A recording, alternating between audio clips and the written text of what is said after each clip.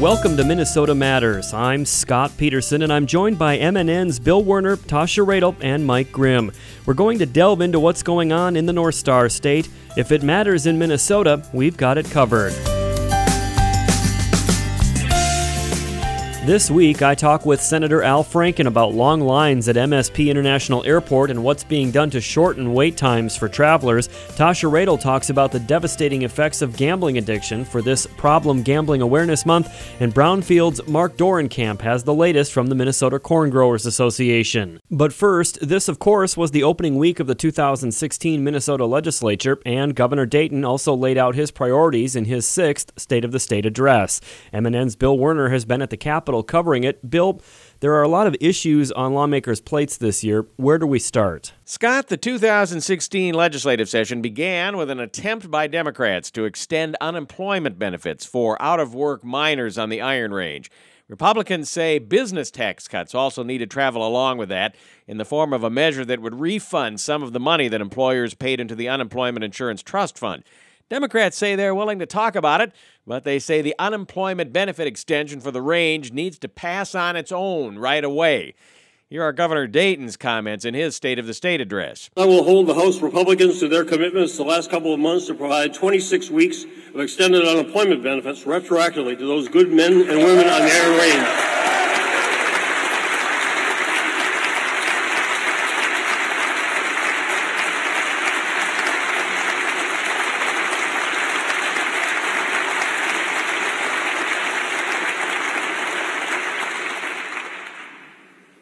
If you keep those promises and send the Iron Range families the unemployment benefits they need and have earned, I will sign that legislation next week.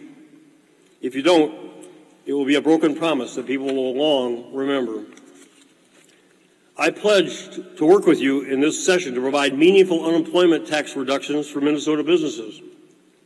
But that change deserves proper review through your established committees and procedures. To hold $29 million of desperately needed unemployment benefits hostage to $272 million in fund cuts is unnecessary, and it's cruel.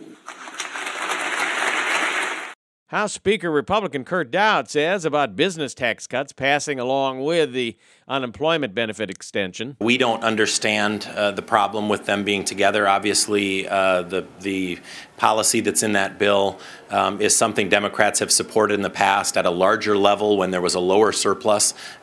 We are committed to providing unemployment insurance benefit extension to those who are hurting on the range and need that help. We also are committed to long-term job growth on the Iron Range and a commitment that the Iron Range isn't the Iron Range isn't dying. It's maybe in its earliest years, and its best years are ahead. And I think we have some great resources on the Iron Range that maybe need some support and investment from our governor. That's House Speaker Kurt Daudt. Another issue, a carryover from 2015, is pre-kindergarten, i.e. state-paid preschool. Governor Dayton wants universal pre-K, but the state budget will not permit it. Republicans say universal pre-kindergarten will not close the persistent achievement gap in Minnesota between children of color and their white counterparts.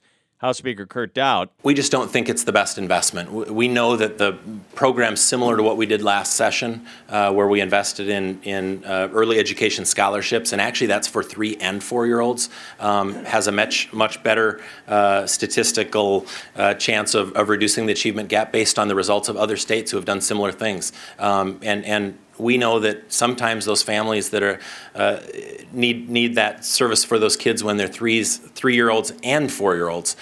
So why are we providing money for a student in Egan or Edina to go to preschool when students in 3-year-olds in Minneapolis or St. Paul, minority students, don't have that? We think it's much better to target those investments, and if we actually want to reduce the achievement gap, that's what the data shows will do it. Transportation funding is another carryover issue from 2015. The governor in his State of the State. I made my proposal over a year ago. Many people didn't like mine, but it provided real money and enough of it to make real transportation improvements all over Minnesota. The improvements people and businesses must have if they are to continue to thrive here. I'm waiting for an alternative. I'm willing to be flexible, but I will also insist on a real solution. No smoke and mirrors. This is about construction projects, not campaign posters. And it's too urgent to be left for another year. House Republican Majority Leader Joyce Peppin reacted after the governor's speech. I'm glad the governor is still talking about transportation. He said he put forward a plan last year, and as you recall, it was a 6 to 16 cent per gallon gas tax, and then he later said that was dead. And then tonight I was kind of hoping he would talk about that a little bit more, about what his proposal was. We put together a very robust proposal. And this 2016 legislative session, Democrats and Republicans have quite different views about what should be done with Minnesota's $900 million state budget surplus. House Speaker Kurt Daudt says Minnesotans aren't feeling the kind of budget surplus that the state has right now. And we think that this is a good opportunity to make a commitment to Minnesotans to put some money back in their pockets. Governor Dayton is much more cautious about tax cuts. I support tax reductions for middle-income Minnesotans. My supplemental budget will again propose increasing the child care tax credit. I will also support federal tax conformities, which will further reduce state income taxes for many Minnesotans.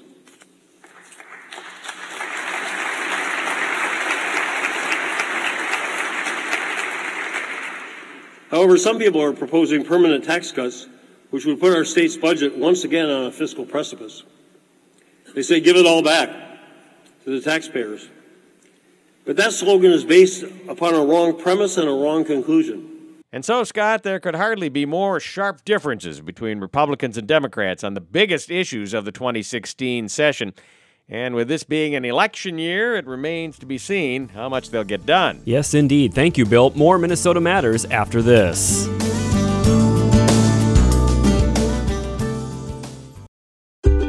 You, my friend, have connections in the government. Yes, you. USA.gov, the official source for government information on thousands of topics. And like any good connection, there's no telling where it can take you. Why, one day you're getting student loan information. Next thing you know, you need job hunting tips.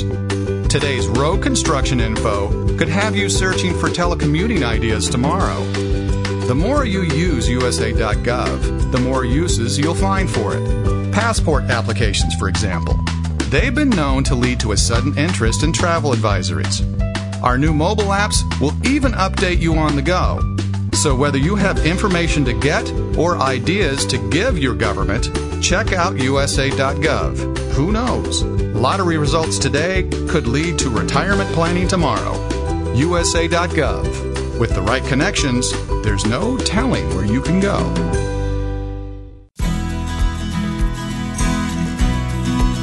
Welcome back to Minnesota Matters. I'm Scott Peterson. Heading into the busy spring break travel season, many Minnesotans flying out of MSP International Airport are making their departures in a pretty sour mood.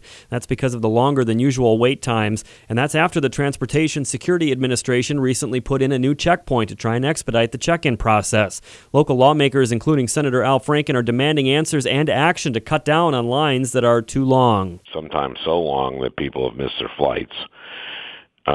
And this needs to be addressed. Those times need to be shortened.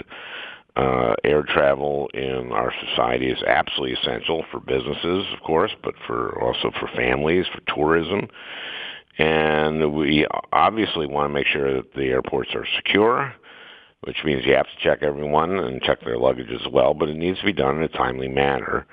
And unfortunately, there have been some changes to TSA security checkpoints if you've been to the airport recently. There are now 2 big checkpoints going in, and travelers have been stuck in line for as long as an hour, and this is unacceptable. So I have written TSA. I'll be speaking to their administrator today here in my office in D.C., and I'm pressing to bring in more resources for TSA. I've written and talked to the chair and ranking member of the Appropriations Committee that's in charge of Homeland Security to make sure that we have the right resources there.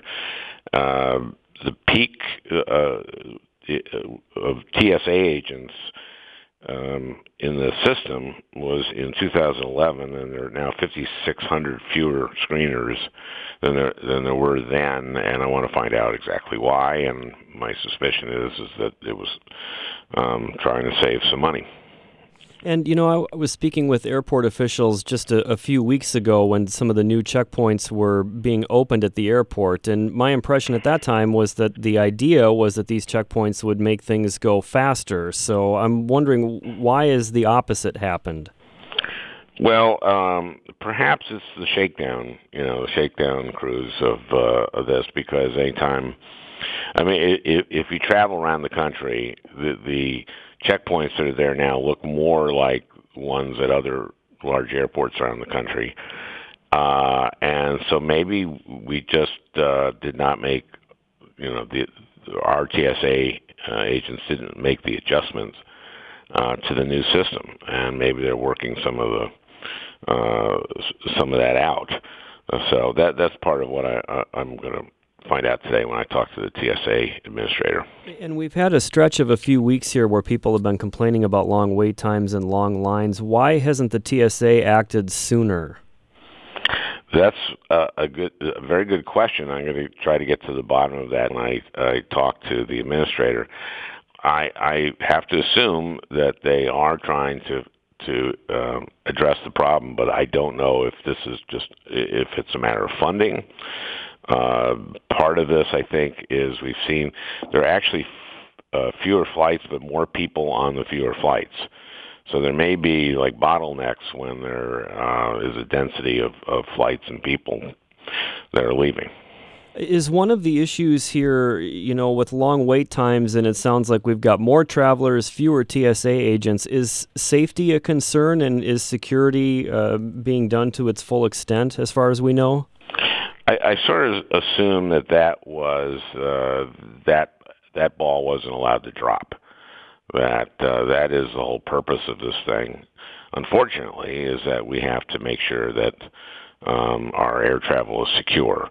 So my feeling is that I know that when I go through and one of the TSA agents who's looking at the X-ray machine goes like, I see something here. They stop it, and as they should. We should just have a system that works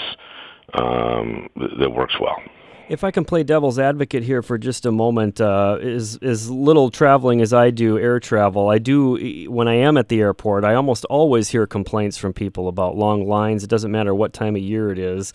Do travelers really have a choice? If you need to get somewhere, you need to get somewhere, and for the most part, we've all just gotten used to having to wait. Yeah, there's long waits and there's long waits, and the point is that we've seen longer waits now, and we got to get to the bottom of that and bring it back to where it was. Unfortunately, we had this terrible event about 15 years ago, and since then we have to make sure that our air travel is secure, and we pay a price for that every day. Now, I know we want to get this taken care of as soon as possible, but do we have a specific timeline of how soon we want to have more TSA agents and shorter lines? Again, I'm going to be talking to the top TSA administrator today. I'll probably know more about that. I can't imagine that this won't improve in short order. And, this is the peak travel time at spring break season, so I would anticipate that hopefully this is something that TSA agents, I know the airports would like to get this taken care of as soon as possible. Yeah, obviously they would. I don't know. In terms of bringing added personnel on, I don't know how quickly they can do that. And in terms of giving more hours, you want to be able to take the agents that we have and maybe give them more hours, but there's a limit to how much you can do that and continue to keep the system safe. We'll be watching closely to see if those wait times shrink.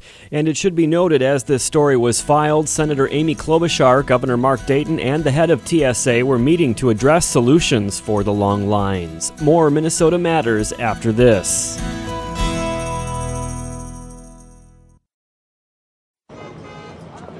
So you see, son, good manners are very, very important. Someday, many years from now, when you're a grown-up, you'll be a man. And when you are, you should be a gentleman. Do you want me to go through it one more time? Yes. Yes, please. Yes, please. Exactly. Always say please, thank you, you're welcome, and excuse me. Sit up straight, hold doors open for ladies. If a door's shut, then knock first. Don't burp, don't swear, don't speak with your mouth full, don't reach across people's plates, keep your elbows off the table. What table? And don't interrupt. While we're at it, don't stare, don't use foul language, don't call people names, but do remember people's names. Always share your toys, play nice, and cover your mouth when you cough or sneeze. On the bus, give up your seat to anyone who has trouble standing. Bottom line, treat others the way you'd like to be treated. Got it? Got it. And stop picking your nose.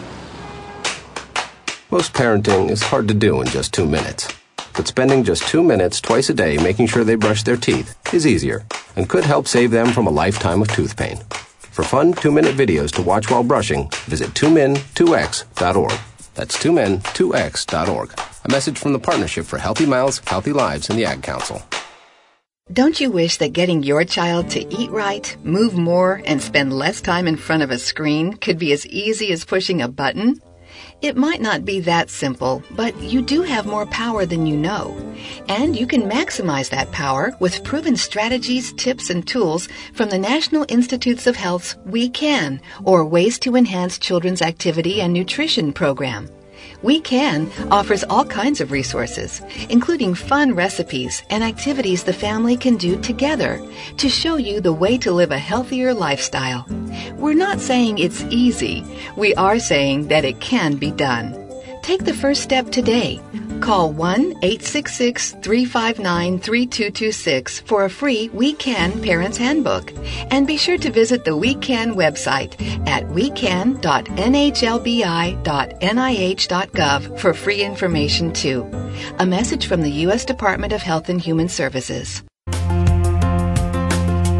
Welcome back to Minnesota Matters. March is Problem Gambling Awareness Month. MNN's Tasha Radel takes a closer look at how gambling addiction can destroy not only the addict, but loved ones too. If you don't gamble, you might not be able to understand those that struggle with a gambling addiction. You might think that throwing a bunch of money into machines or into lottery scratch-offs is stupid, but to the addict, it's a thrill and they love it. Joining me is Kathy Peralt, Executive Director of the North Star Problem Gambling Alliance. Kathy, the theme of this year's campaign is Problem Gambling, Have the Conversation. Can you tell us why this message is so important? It is a very important month for organizations like the North Star Alliance and the National Council on Problem Gambling, because we combine with as many other interested organizations as possible to really bring up the awareness level of gambling as a potential addictive problem, and to try to help people understand that they should talk about the gambling issues. They shouldn't be afraid to come forward and ask for help. And the sooner they can ask for help, the better. The other message is that in Minnesota, the state provides treatment options for people, and those are funded through the state's problem gambling program, which is funded from gambling revenues in the state. Gambling problems can develop in anyone regardless of age, race, gender, or socioeconomic status. Basically, problem gambling is an equal opportunity disorder. Kathy, do we have any idea of how many Minnesotans are being impacted by this addiction? We do know over the last several years that 95% of the population said that they had gambled within the last year. And now the most recent of those numbers is down to 85%. So 85% of people have said that they had gambled within the last year. That's really the only measure that we have at this point. And also from the national level, they talk about, from 0.5% to 1.5% of the population could become problem gamblers. So if you extract that out, we've got 250,000 people in Minnesota that could possibly meet the criteria for a gambling addiction diagnosis. And then, of course, there's many others who are, maybe running into problems at this stage, and they all affect family members too. So in terms of the reach across Minnesota, there's a high potential here for a lot of people to have problems. When does gambling become more than just a game? The main warning signs that we talk about in most of our, communications is a short list, but it's the person starts to demonstrate a desire and a behavior of wanting to go and gamble more frequently than they have in the past. So if you have a group of friends and you used to go play bingo for, once a month, and maybe one of the group starts going back on their own or starts to be secretive about that behavior, that can be a warning sign. The fact that people will get they'll get real inflated about their winnings, but you'll never hear them talk about their losses. So somebody can say, "Oh, I won, $30,000," but it cost them 50. They won't tell you that. So sort of that in bragging about winnings. Financial problems obviously show up. And so if somebody is wanting to borrow money a lot, geez, guys, I'm a little short this week. I need to borrow some money to fix my car. And then ultimately that money ends up going to gambling. Then that's a huge sign. Lying about where they've been. I think these are the major ones that people can watch for in their family, friends, acquaintances that could be real warning signs of a problem developing. Kathy, if there's someone out there that has a friend or a family member that's in trouble with gambling, is there help and resources available to them? In Minnesota, if somebody is seeking help for a gambling problem, or if you're the spouse or family member of somebody that you believe has a gambling problem, you can get some help through the state's treatment network. The way to access that is to call the Problem Gambling Helpline. It's a 24-hour, 7-day-a-week service. The number is 1-800-333-HOPE, HOPE, which is 4673. And a counselor there will let you listen to what's going on, help you determine where you're at, and will help point people towards resources. There's a treatment network throughout the state, although there is not as many places as we'd like to have right now. Some of the farther reaches aren't served as well with trained counselors. But to find out what's there, what's near you, how to get started, people can call that helpline. Thanks again to Kathy Peralt, Executive Director of the North Star Problem Gambling Alliance. And again, for more information on gambling, gambling addiction, or treatment resources, go online to getgamblinghelp.com. Again, that's getgamblinghelp.com, or you can call 1-800-333-HOPE. That's 1-800-333-HOPE. Back to you, Scott. Thank you, Tasha. More Minnesota Matters in a minute.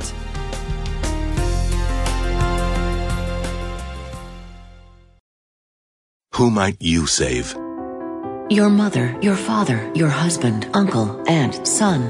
Learn FAST, F-A-S-T, the sudden signs of a stroke, and you could save your friend, your best friend, teacher, boss, coach. F, face drooping. A, arm weakness. S, speech difficulty. T, time to call 911. F-A-S-T, face, arm, speech, time. That's F, face drooping. A, arm weakness. S, speech difficulty. T, time to call 911. The sooner they get to the hospital, the sooner they'll get treatment. And that can make a remarkable difference in the recovery of your neighbor, the waiter, a fellow shopper, a total stranger, grandmother, grandfather.